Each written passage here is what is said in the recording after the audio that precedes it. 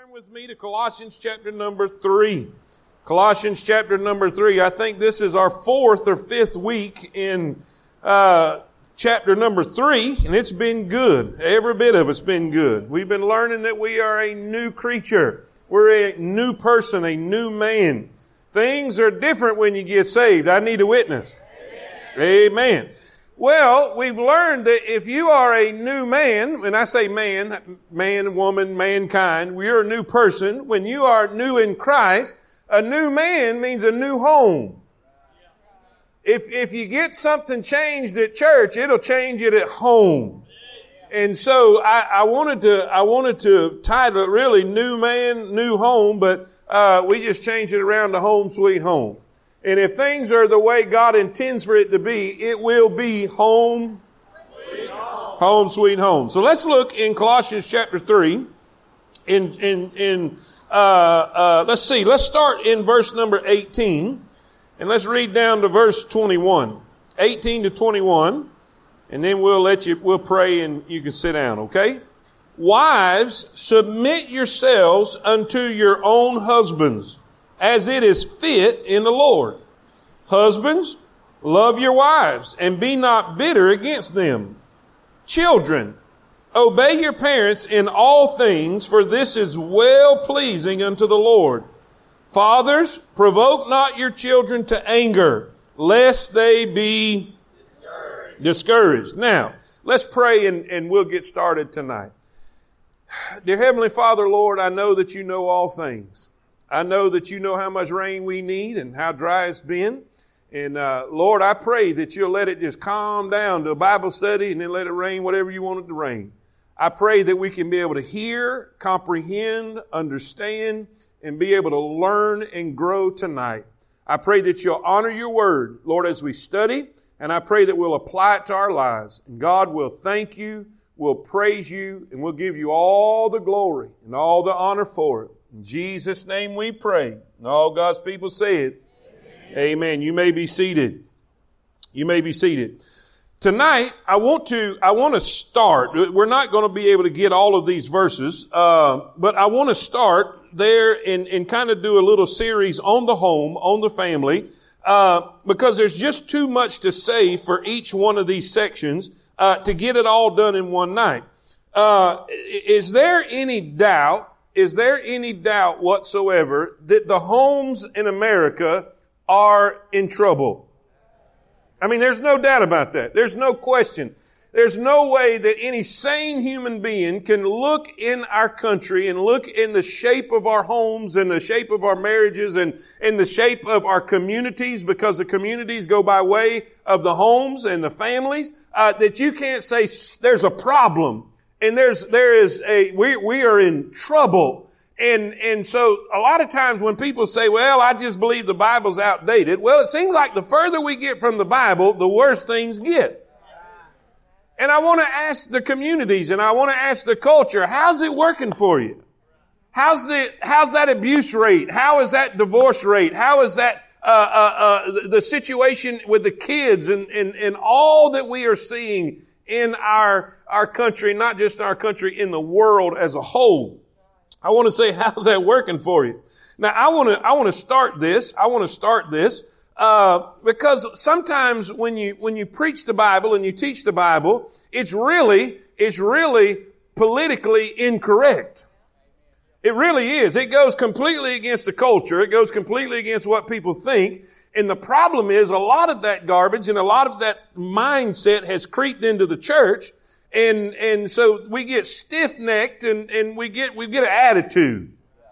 And so here's what I want to do. I remember several years ago, there was a pastor from Georgia that called me and just kept on and said, man, the Lord has told me to call you and this is the Lord's will for you, to come help me. And I really need your help, man. I'm willing to do whatever. Our church is really a mess. It's dying and I just need your help. Well, I finally gave in.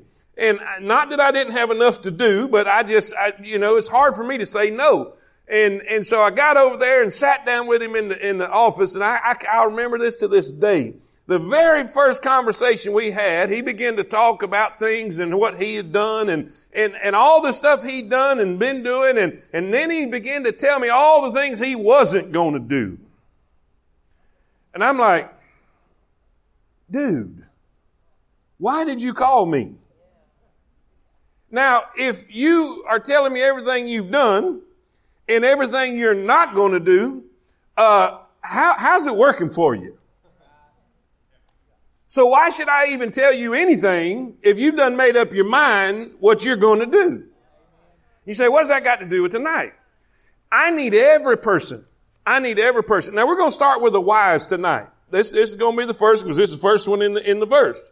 And you men you're going to have a temptation to want to hackle and laugh and shout and amen. But remember, you're next.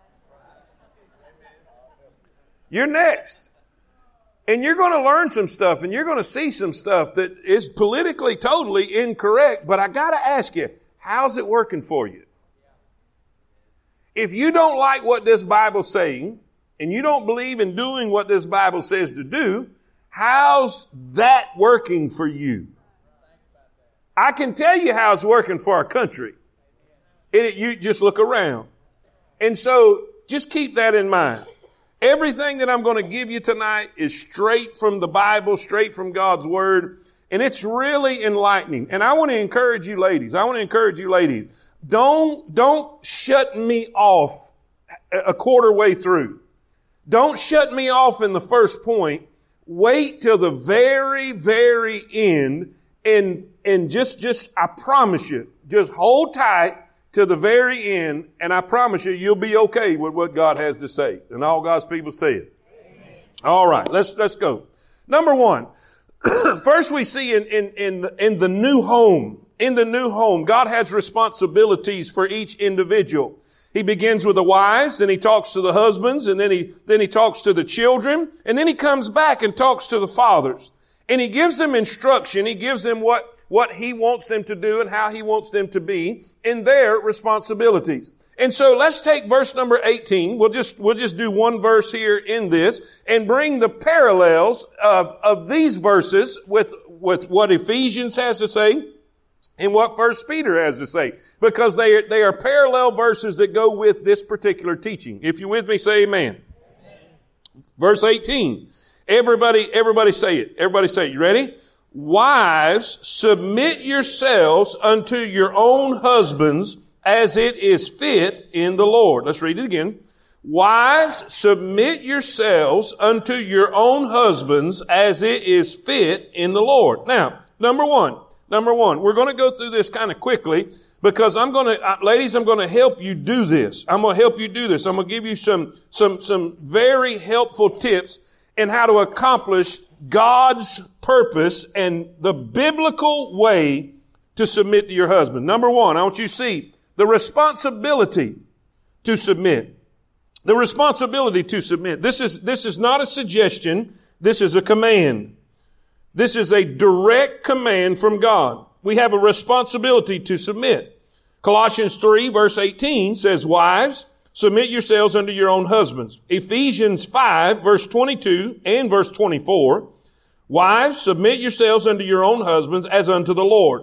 Therefore, as the church is subject unto Christ, he gives the illustration, as the church is subject unto Christ, so let the wives be to their own husbands in everything. 1 Peter 3:1.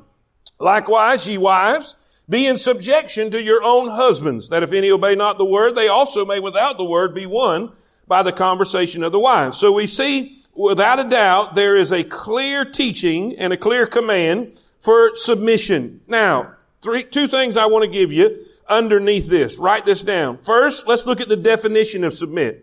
In case we don't understand what that word means, let's look at the biblical definition. And I put both of them. I put the Greek definition and then I put Webster's definition. Okay? Webster's 1828. I love using Webster's 1828 because it kind of goes along with the King James Bible and helps you see some of the archaic words that are there. But in the Greek, the word submit is two words. It's two words put together. Hupo and tasso. Hupo and tasso. One means under, and the other means to arrange in an orderly manner. In other words, you are placed under order or orderly under. It's the same principle. It's a military term. In other words, it's a ranking, to place under in rank, not in superiority, it doesn't mean you're inferior to that person. It just means there is an order and there is a rank. If that makes sense, say amen. All right. Now, here's Webster's 1828. Means to yield. It means to yield, to resign or surrender to the power, will, or authority of another. And primarily speaking in Scripture is the authority. The authority that God put and placed on the responsibility of the man. And we'll hear more about that next week. All right. So we see the definition. I think it's very clear. There's no question what the defined understanding of the word submit. Now, let's see what it looks like.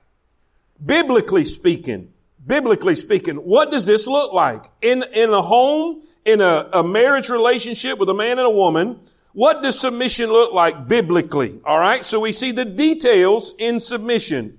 Write that down. And we're going to go through the Bible and see what does it look like. All right. The details in submission. Look in Titus 2, verse number 3. It's right there in your notes. I put it all there so we didn't have to look it up. Titus 2, verse 3.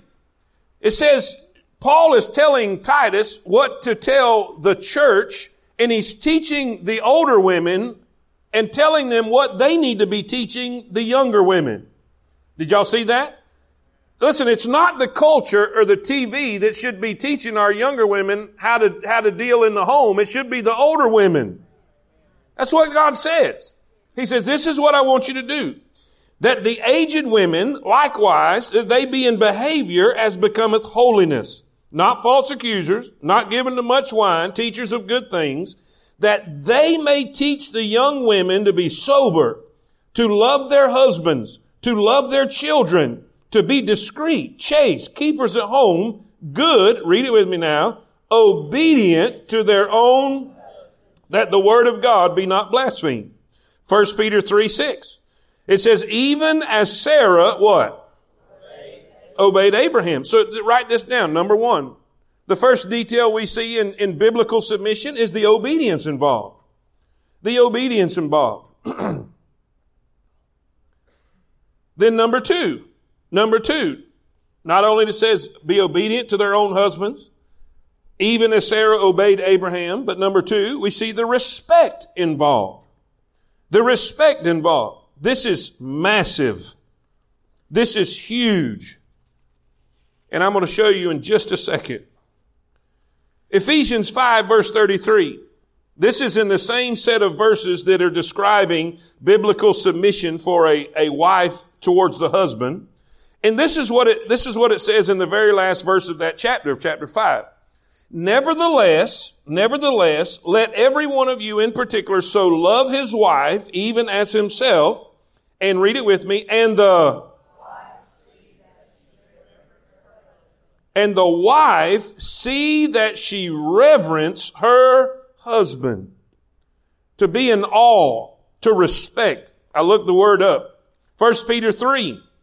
It says, whose adorning, let it not be that outward adorning or the plaiting of the hair, of a wearing of gold or of putting on of apparel. This is the same set of verses that we read a while ago, where Peter is teaching the ladies to be submissive to their husband in their behavior. He said, what should be attractive about you is not the outward appearance. It's not the clothes that you put on. It's not the makeup that you wear. It's what's on the inside.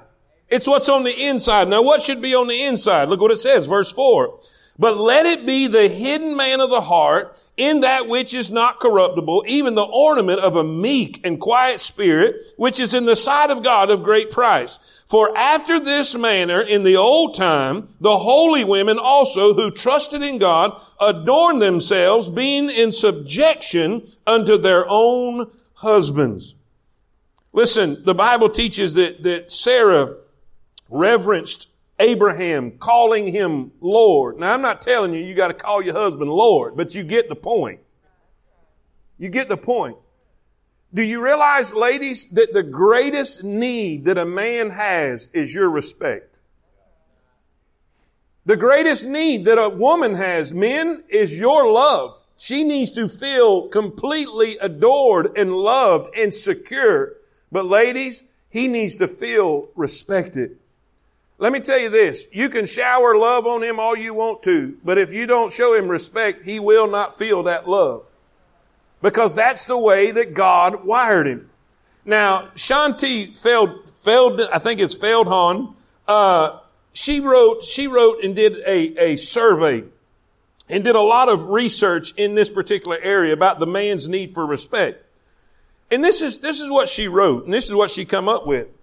A man's highest need is to feel respect, whereas a woman's highest need is to feel love. Marriage expert and researcher Shanti Feldhahn came to the conclusion after a scientific study into what men really need. But she first came to that realization while on a singles retreat before she got married. This retreat speaker said that the same thing that I said in the book and asked the men on the survey, which is to recognize that for women, the highest need in general is to feel loved and cherished. But the highest need for a man is to feel his wife's respect and trust and admiration and honor. Shanti says that we can lavish lots of love on our husbands, and that's great. But as she says, if we don't show also that we respect them and maybe criticize them in public or question their decisions all the time, they're going to feel disrespected. And when they, and it says, and then they won't feel loved. And then she asked the question, do you ever think about how to respect your husband? How do we do that? What does that look like? What is respecting our husband? What does it look like in real life? Well, she gives several different examples to help understand what this would look like. First, she said, respect his judgment. Respect his judgment. A man deeply needs the woman in his life to respect his knowledge, opinions, and decisions. What I would call, she says, his judgment. Many men wish their mate wouldn't question their knowledge or argue with their decisions all the time. It's a touchy and difficult thing in these liberated days, but what it really comes down to is their need for us to defer to them. Several men confessed that they felt like their opinions and decisions were actively valued in every area of their lives except at home. Some men felt that their comrades at work trusted their judgment more than their own wives did. Also, while a man's partners or colleagues will rarely tell him what to do, they ask him or collaborate on the decision instead. More than one wife has made the mistake of ordering her husband around like one of the kids. She says one of the greatest ways you can respect him is respect his judgment. Number 2, respect his abilities. Another strong theme that emerged was that men won't even need to figure things out for themselves. And if they can, they feel like they have conquered something and are affirmed as men. For some reason, spending hours figuring out how to put together the new DVD player is fun. Problem is we want to help. Now, this is coming from a lady, all right? This is why it's coming from her side. It says we want to help them. And guess how they interpret that? You got it. Distrust. It's a wonder any relationship works and that the human race didn't die out a millennia ago. Of course, our attention is not all benign. Sometimes we truly don't have confidence that our man can figure something out on his own. The little things equal one big clue.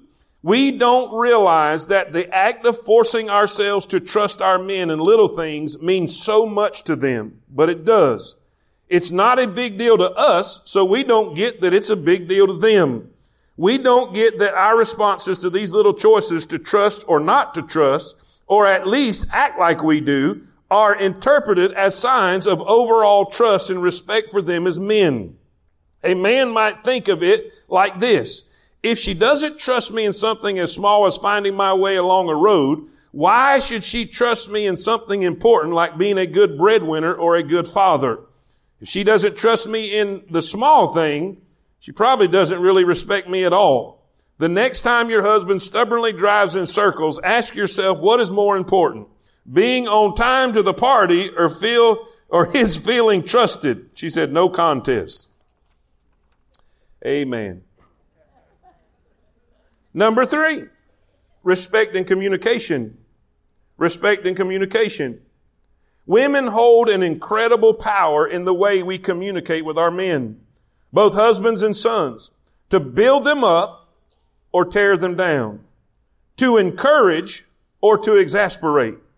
Some things just push a man's buttons. This goes beyond what we say, such as questioning a man's judgment or his abilities, and into how we say it and where we say it.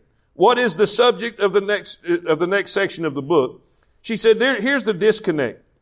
In her interviews, a large number of men said something like this. When my wife says something disrespectful, I often think, I can't believe she doesn't know how that makes me feel.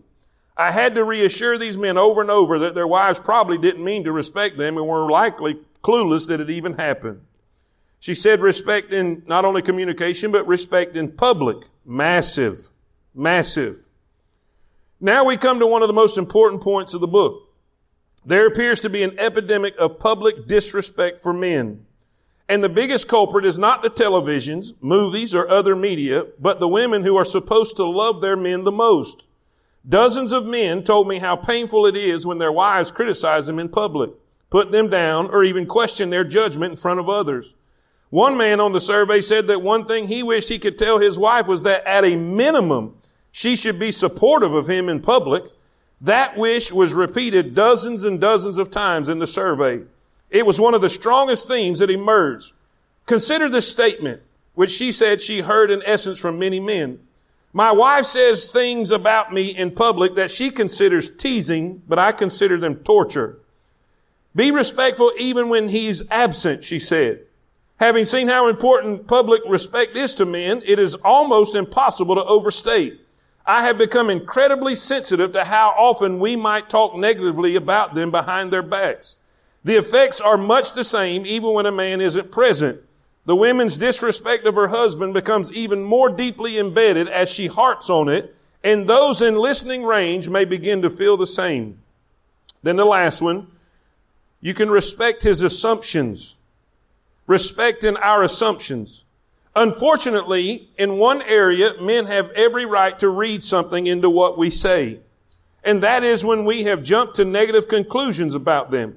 When we really examine our communication, we'll be astounded at how often it assumes something bad about the man we love. See if this assumption rings a bell. Here's the question. Or here's the assumption. We assume he needs to be reminded. He needs to be reminded. Now to us, repeatedly asking, have you done it yet, is probably not a big deal.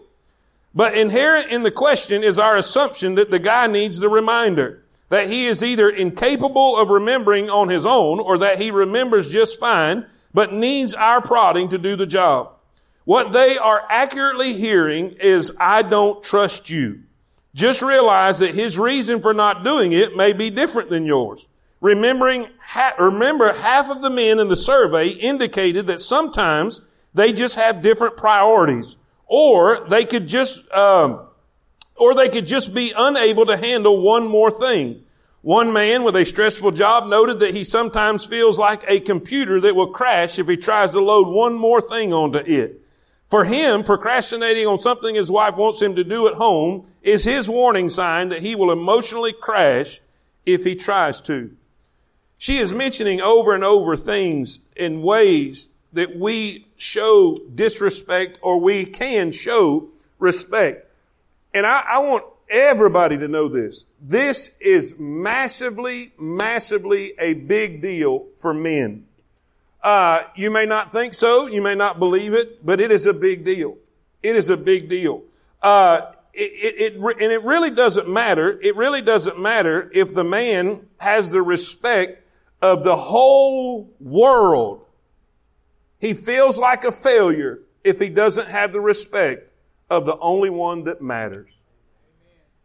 So ladies, please show him respect. And before you say, well, he's really not respectable, I'm going to deal with that too.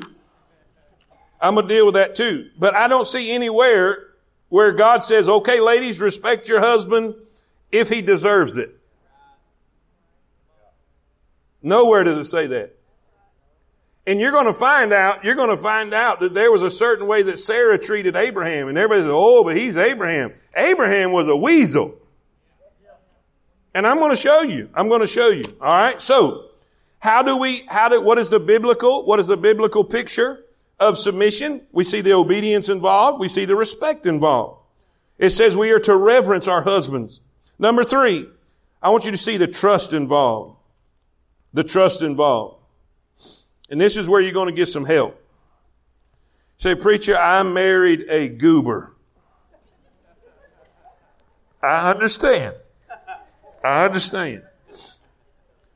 But you picked him. You picked him. Now you got to live with him.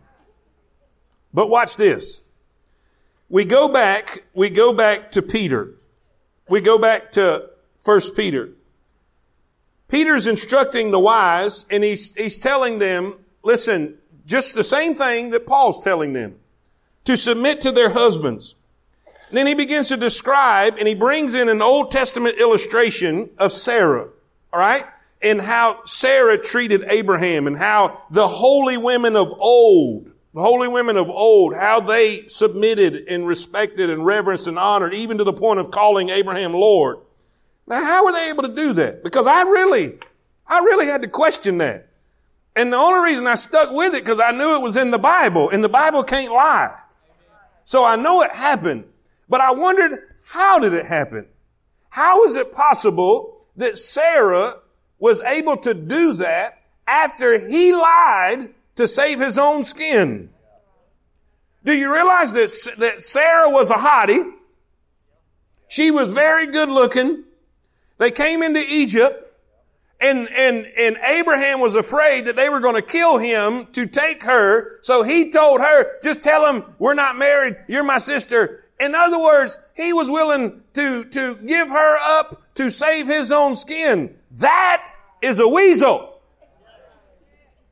I need a witness, ladies. That's not someone that you would call Prince Charming. But guess what? She did it anyway. You see what I'm saying? But how did she do that? Look at this verse. 1 Peter 3:5. 1 Peter 3:5.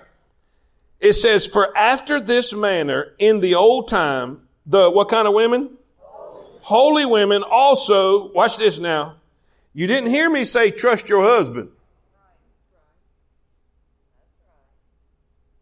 Who did they trust? Look what it says. Who trusted in God.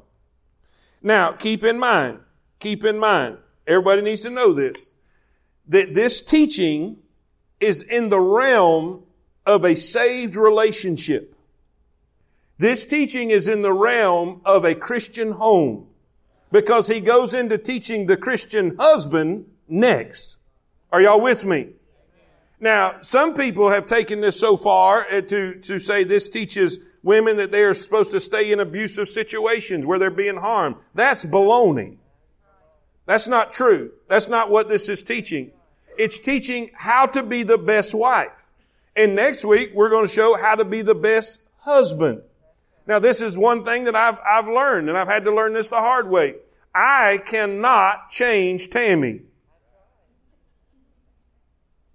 And Tammy learned the hard way. She cannot change me. I'm not responsible for her happiness. She's not responsible for my happiness. I'm not responsible for how she is in her godly life. She's not responsible for how I am. I am. Regardless of how she treats me, I still have an accountability to God on how I treat her. Are y'all with me? Now, so don't leave and say, well, he just, I don't believe, there's some husbands that wait till the end. That's why I said you gotta wait till the end. This is in the realm of a Christian home, a Christian relationship. Listen, you're not trusting in your husband. When God says to submit to him in his leadership, in his guidance, in his understanding, he's saying, trust me. Because he is submitted to Christ. He is to follow Christ. And you're under the umbrella of God's protection as long as you're doing what God said to do. So, you're trusting God. I'm going to do, ladies, you can do what seems impossible to do by trusting God.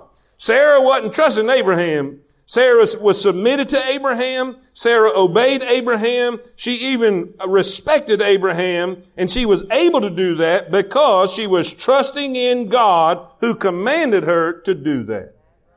If that makes sense, say amen. So we see the details in submission. Number two, we see the reasoning for submission. Why would God say that? Why would God command that? Well, in Ephesians chapter number 5, the parallel verse, Ephesians chapter number 5, it says in verse 22, y'all still with me? Everybody still awake? Everybody still awake? Wives, submit yourselves unto your own husbands as unto the Lord. For, in other words, this is the reason why, for the husband is the head of the wife. Say that with me. The husband is the head of the wife. Even as Christ is the head of the church. And he is the Savior of the body. All right. Number one. Or no, excuse me. I didn't give you 8. All right. We see the reasoning for submission. First, there's a placement of order. There is a divine placement of order. A divine placement of order. Okay? Number 1, I want you to see this. The designation for order. The designation for order. Basically this. If someone's going to lead, then that just bears to the fact that somebody's got to follow. There's got to be an order. How many of you have ever heard the phrase, there's too many chiefs and not enough? That's what's wrong with a lot of homes today. Anything with 2 heads is a freak.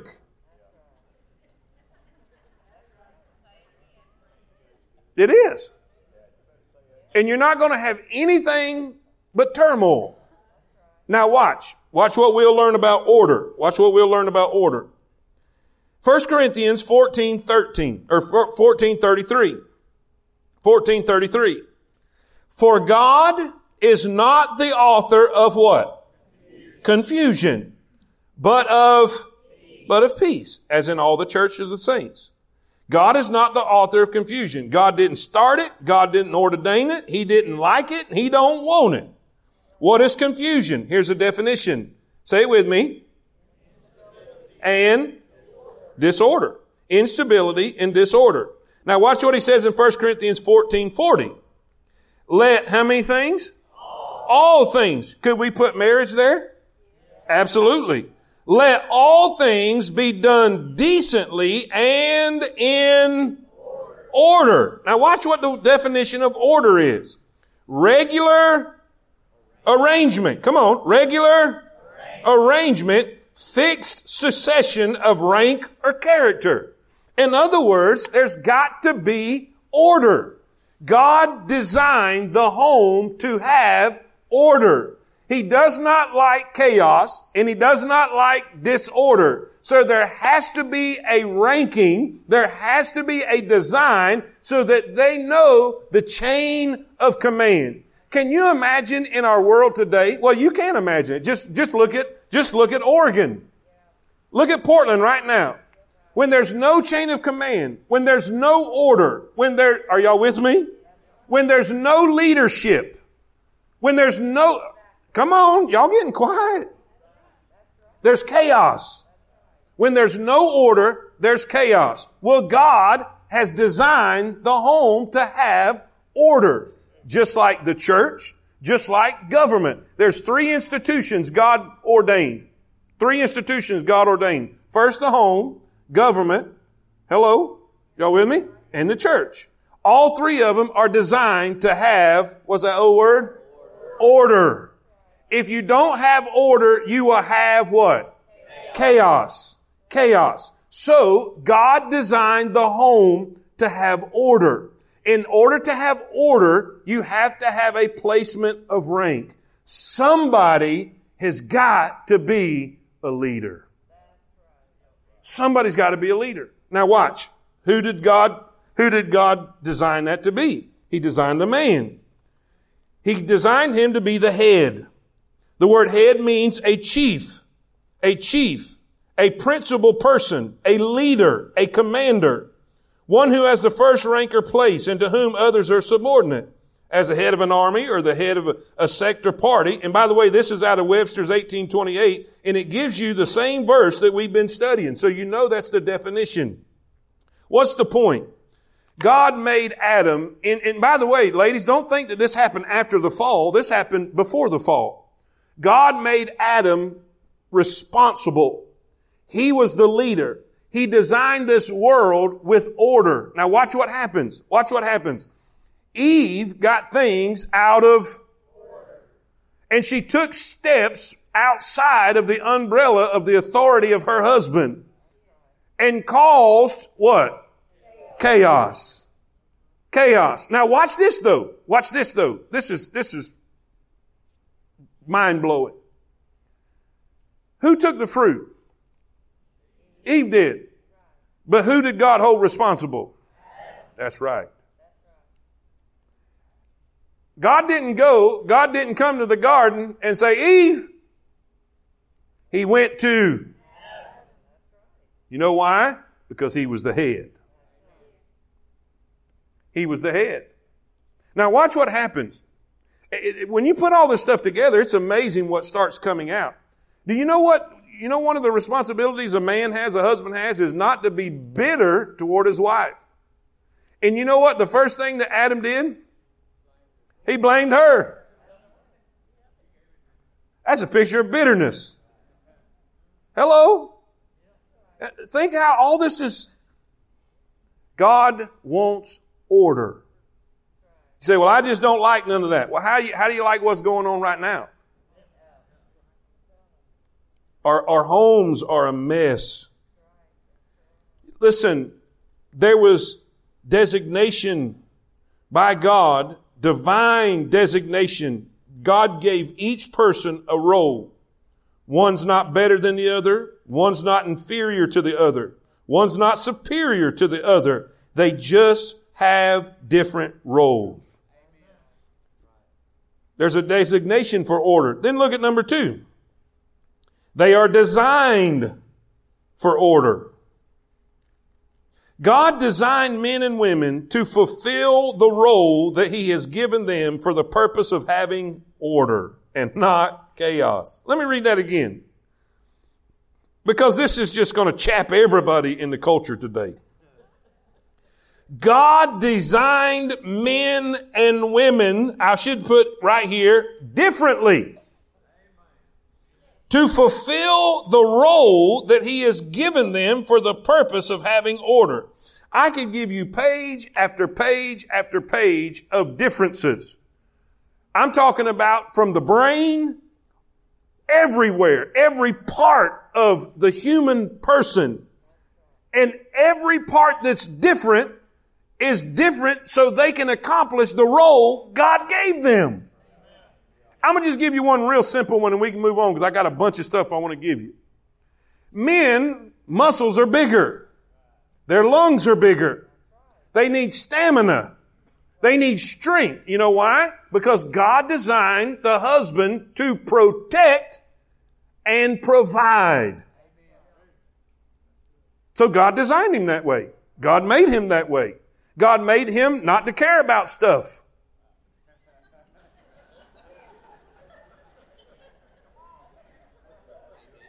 God made him not to care about stuff. There's so much stuff that wigs you women out, we don't give a rip. We just keep right on going. We just keep right on working. We just keep right on doing what we got to do.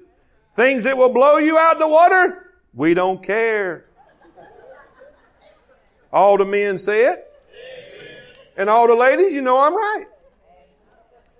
But guess how he designed the wife? soft, caring, with feelings. You know why? Because she's the nurturer.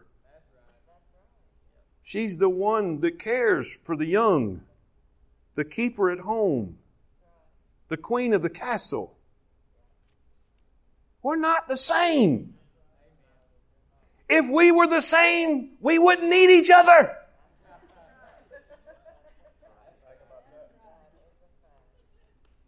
God designed us for the role that He gave us. And all of this same gender garbage that's going on right now and all this stuff, it is a spit in the eye of God, and it is causing unbelievable chaos. Listen, there's a designation for order. There's a design for order. God designed it that way. Now, we're talking about, here's the point. The reasoning for submission. Ladies, wives, why is He asking you to submit to Him? Because that is the role that He has given the husband, and that is the role He has given to you. You are the helpmeet. You are the completer, not the competer. Say it with me. The completer. Now, not only is there a designation for order, watch this. Or the placement of order, but B, look at the power of behavior. This is massive. Watch this. Watch what Peter says. In verse number 1, 1 Peter 3:1. It says, 1 Peter 3:1, likewise ye wives, be in subjection to your own husbands, that if any obey not the word. If any obey not the word. Now technically this is talking about unsaved spouses. But guess what? You can also apply it. A saved spouse that's not acting like it. How many of y'all know you can be a saved person and not obey the word? I mean, look around. Look at all the empty seats. The Bible says, don't forsake the assembly of yourselves together. They did. Right? So we can apply this to not only a lost husband, but a husband that's not acting right.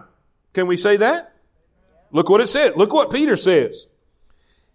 If you will be in subjection to your own husbands, that if any obey not the word, they also may without the word. That means not dragging them to church. Preacher, I can't get my husband, he just won't come to church. Don't worry about it. According to this, keep praying for him, keep inviting him, but listen, it's not, he says you can win them without the word. Without the word. Also, you can apply this, without you nagging them. Without you preaching at them. Without you telling them everything they're doing wrong. Without you telling them to turn or burn. Without the word. How? Watch this. Watch what he says. Now, what are we reading? Come on, somebody over here. What are we reading? The Bible. The Bible. It says that if any obey not the word, they also may without the word be won by the what? The word conversation means your behavior. Your behavior. They can be won by the conversation of the wives while they, the unbelieving husband or the husband that's not obeying the word, while they behold, in other words, they're looking at you and watching your life, your chaste conversation coupled with fear. Preacher, what are you saying? Ladies, I don't think you understand the powerful influence that you have. I don't think you understand. Let's think about this. The strongest man ever to live, Samson, a woman got him. The smartest man ever to live, a woman got him. The man closest to God's own heart, David. You guessed it, A woman influenced him. The first man, Adam, a woman had a powerful influence on him. Preacher, what are you saying? Now, obviously, in all of these situations that we named, it was an influence for bad. But what if they had good intentions? Imagine what could have been done, and imagine how much influence that you have. Listen, in these situations, feminine power was used for harm, but it was not designed that way. It was supposed to be for great good. God created wives to be a completer or helper of husbands.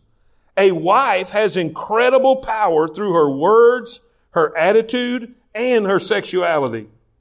Solomon acknowledged this when he penned this proverb. Watch what Solomon said. Remember, he's that wise guy?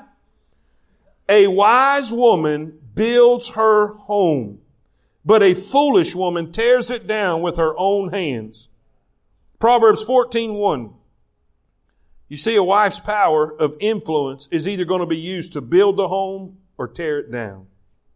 You have an incredible power with your submission, with the way you respect your husband, the way you love your husband, the way you treat your husband. Your behavior in front of him has an incredible influence on him. Let me give you 5. Let's see. 1, 2, 3, 4. 1, 2, 3, 4, 5. Yes, let me give you 5 ways to influence him. Say, preacher, my husband's not acting right. Okay, here's what you do. First, pray for him. Pray for him. It would blow your mind how many times that people come to my office with problems and issues, and the first question I ask, hey, have you prayed about this? How many of y'all believe in prayer? Listen, let's practice it. Maybe the Lord will change him. Maybe the Lord will change him. And perhaps you should ask him to transform him. So pray. Now, pray with reason. Now, Paul, he prayed for the Corinthians in 1 Corinthians 1:4. And you know what his prayer was? Thank you, God, for the Corinthians. Thank you, God, for the Corinthians. Now, Paul spent time thanking God for the Corinthians.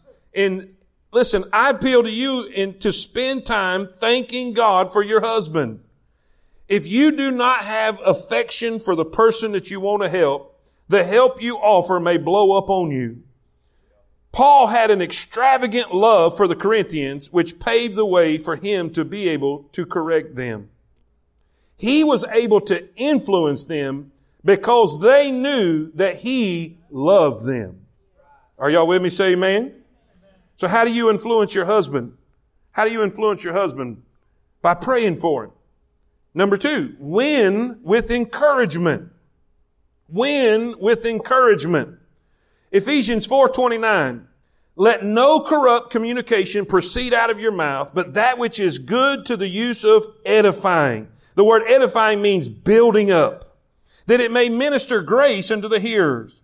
Make sure your words have a building up effect rather than a corrupting, tearing down effect. A word fitly spoken can transform your world. You have power in your words. You can draw your husband to you and Christ by what you say, or you can push him farther away. One of the most effective assessment questions you can ask in this regard, ask your husband this. What do you experience more from me? My encouragement or my displeasure? What do you experience more from me? My encouragement or my displeasure? If you want to influence your husband well, be courageous and grace-filled enough to check your blind spots. Ask him about his experience with you. Sometimes we treat each other in the home kind of like employers do. And by the way, he covers that too in Colossians. We never address our employers until they do something wrong. How many of y'all have ever heard the book, oh my goodness, the 1 Minute Manager? Has anybody ever heard of the book 1 Minute Manager? I would encourage everybody to read that book. Everybody to read that book. It teaches you to catch them doing something right. And so you can affirm them and brag on them and say, man, you did a good job cutting them weeds over there. That was, it's been a long time since I've seen weeds cut like that. And what are you doing? You're putting in their account. You're investing in them. You're building up the praise. You remember several years ago I preached about the leading children, and what did we say? For every one negative thing you say to your child, it takes 7 positives to counteract, just to bring you back to 0. 7 to 1. And it's the same principle abroad. You know what's happening? We're writing checks with an empty account, and we're wondering why we're fighting like cats and dogs. Listen, influence with encouragement. Does your husband experience more of your encouragement or more of what you don't like? Number 3, you can influence him by praying for him, win with encouragement. Make it easy. Make it easy. Say, what do you mean? In Genesis 3:7, it says the eyes of them both were open. When Adam and Eve, they took of the fruit, their eyes were open, and they knew that they were naked, and they sewed fig leaves together and made themselves aprons. What were they trying to do? They were trying to hide. They were trying to cover their faults. They were trying to hide their failure. Your husband is a proud, self-reliant person, believe it or not. And he does not want to show weakness. Men are wired to be strong and impenetrable. Throw in a little sin, and what you get is a person who does not want to reveal his flaws to anyone, especially to his wife. He wants to impress you, which makes your condemnation and criticism of him even more painful. Perhaps he has given up on impressing you. Now, this condition is not hopeless. It just means we got a little more work to do. One of the most effective things that the Lord does to win us to himself is by watch this now. This is huge. One of the most effective things the Lord does to win us to himself is by making it crystal clear that he is for us. Romans 8:31. Say amen. The more your husband knows you are for him, the more you will be able to influence him. How many of y'all have ever heard the phrase, people don't care how much you know till they know? And all God's people say it. Lastly, under influence, pick your spots. Kenny Rogers said it so well. You got to know when to hold them. Say it with me. Know when to fold them. There's a right time to open your mouth, and there's a time to keep it shut. Amen. How many of y'all know you can say the right thing at the wrong time and it be a disaster? Right? Listen, Proverbs 15:1. A soft answer turneth away wrath, but grievous words stir up anger. Be careful about confronting him head on when you're angry. This is unwise and unhelpful. Know your audience. Find a non-fight time to talk to your husband. The moment of your disappointment is not the best time to talk about what is wrong with him. You are more than likely going to say it in the wrong way, which will only exacerbate the already negative situation. Find a vulnerable time to talk to him. These are those moments when he's not as defensive and you're not as disappointed, and it could be when you're already talking civilly and you feel his receptivity to what you are saying. Pick your spots. Pick your battle. Now listen, let me give you the third one because we're about done. No, I'm going to give you this illustration real quick. When I was I think it was the 4th grade. When was Miss Buckner my teacher? 4th grade? 4th grade. I think it was 4th grade. Whatever it was when they were doing the multiplication flashcards, whatever grade that is. And she made a game out of it. She's like the number 1 teacher of all time. I mean, without a doubt. I know all you teachers in here, and don't take offense to this, but you're second to her, period. She was the best, no questions asked, Miss Brenda Buckner, and I hope she's watching tonight. I think she lives in Indiana now, or Ohio, somewhere up there, but she is the best. The best. One day we was playing a game with these flashcards because she would always try to make it fun, and if you won a certain amount of flashcards, you got an ice cream. Well, I had one more to get my ice cream. And the kids were voting on who got it first, and I was beside a kid named Thomas Hamilton. Thomas Hamilton was a little slow. He was a little different, and they were right. I won, but they gave it to him. Oh, was I furious. Son, I was so mad. I mean, I'm fighting mad. I'm Fred Sanford, man. I'm telling you, I got tears coming down. I'm hollering, I'm screaming. You're lying. Y'all cheating me. I'm ready to fight everybody. Miss Brenda Buckner took me outside. I can remember it to this day, just like it was yesterday. There was a little bench right outside the water fountain, and she sat me down on that water fountain, and I'm pleading my case, and I'm screaming, and I'm hollering, and I'm crying. I'm telling you, they cheated me, Miss Buckner. And this is what she done. Malcolm. I'm like way up here in the volume. She says, Malcolm, it's okay. Miss Buckner, you know, they cheated. They did it. They cheated. She says, Malcolm, it's okay. Miss Buckner, you know they done it. You know they cheated. They don't like preachers' kids. They did it.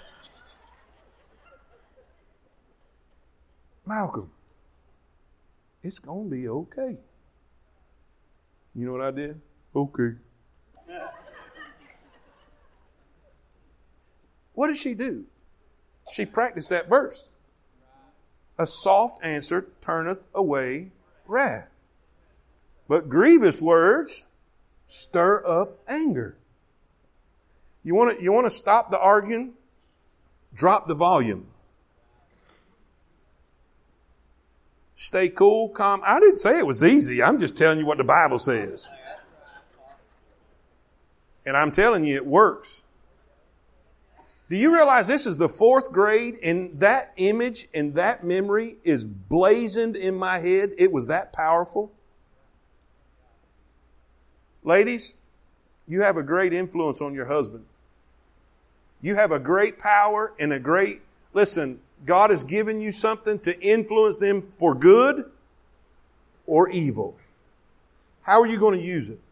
Now, remember what I said? Stay to the very end. Number 3. What are the regulations?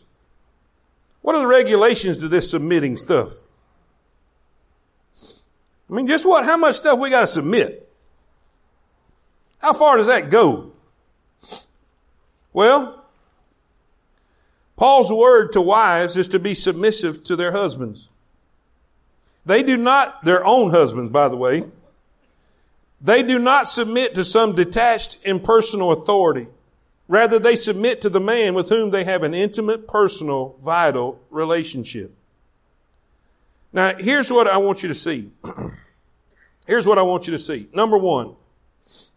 Now, I changed it. I hope I changed it on y'all's because I got my old paper and I didn't copy my new one. But number 1, mutual submission to one another is first. Is that number 1 on y'all's? It's supposed to be. Okay. Mutual submission to one another is first. What does that look like? In Ephesians 5:21, read it with me. Ephesians 5:21.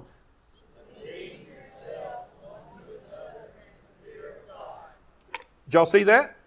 Submitting yourselves one to another. Now, what does that mean? Mutual submission is first. Say that with me. Mutual submission is first. That means me and Tammy are partners. Me and Tammy are partners. We were both made in the image of God. When I see her, I do not see a servant. I see a person that's made in the image of God. When I see her, I don't see anybody inferior. God knows I don't see that. And she doesn't see anybody superior. We are equal. Even God said in Christ, there's neither male nor female. We are the same. So where does the submission come in, preacher? If there is supposed to be, watch, here it is. Mutual submission means we come to the same conclusion about the decisions we make. But, we try our best to do that. We try our best to do that. But sooner or later, a husband and wife is going to not be able to do that. You try your best. You try your best to be on the same page for the direction and the decisions you make. because you mutually submit one to the other. But sooner or later, you're going to think left and he's going to think right. You're going to think red and he's going to think blue. I'm just using this. Somewhere down the line, you're not going to be able to completely 100% agree. Ladies, in this moment, you got to let him go. Because you're going to have to trust God that he's following God and submit to his authority. If this makes sense, say amen. Y'all are together. But I don't care. Somewhere along the line, there's going to be a time when you cannot agree on a decision. And ladies, it is that moment where you say, I'm going to trust God and I'm going to follow you. Amen? All right. So, mutual submission is first. Number 2, submission does not imply what? Inferiority. Galatians 3:28 clearly affirms that spiritually there is no difference between male or female. Jesus submitted to the Father. See that? Jesus submitted to the Father during his life on earth, yet he was not inferior to him. All right, number 3. Submission is not what? Absolute. In other words, there is a limit. What is the limit? Paul said, as is fit in the Lord. In other words, if he tells you to do something that's out of bounds from the Lord, no go. All right? Watch. Obedience in this passage is reserved for children and servants.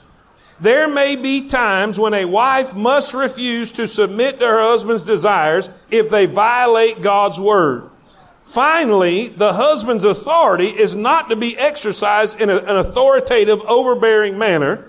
The wife's submission takes place in the context of a loving what? Relationship. So what does that mean? If your husband says for you to come rob a bank with him, that's a no-go. Because that violates Scripture. Does this make sense? The authority and the submission is not absolute. It's in as it is fit to the Lord. And all God's people say it. Amen. You're probably not going to hear nothing else I say. But stand up anyway. All right? Stand up anyway. Now men, you're next. And don't bug out and don't come next week. Yes. Oh, it is Vacation Bible School, isn't it? Well, we'll catch it up the following week. We're going to stay right with this. Stay right with this. Listen, one day at a time. One day at a time. I don't know anything I've been preaching in probably the last 3 or 4 weeks is easy to do. I don't. I mean, God has just been pouring it on us, but I do know this. The closer we line up to this book, the more harmony we're going to have in our homes. The more harmony we're going to have in our homes. The Bible does not lie.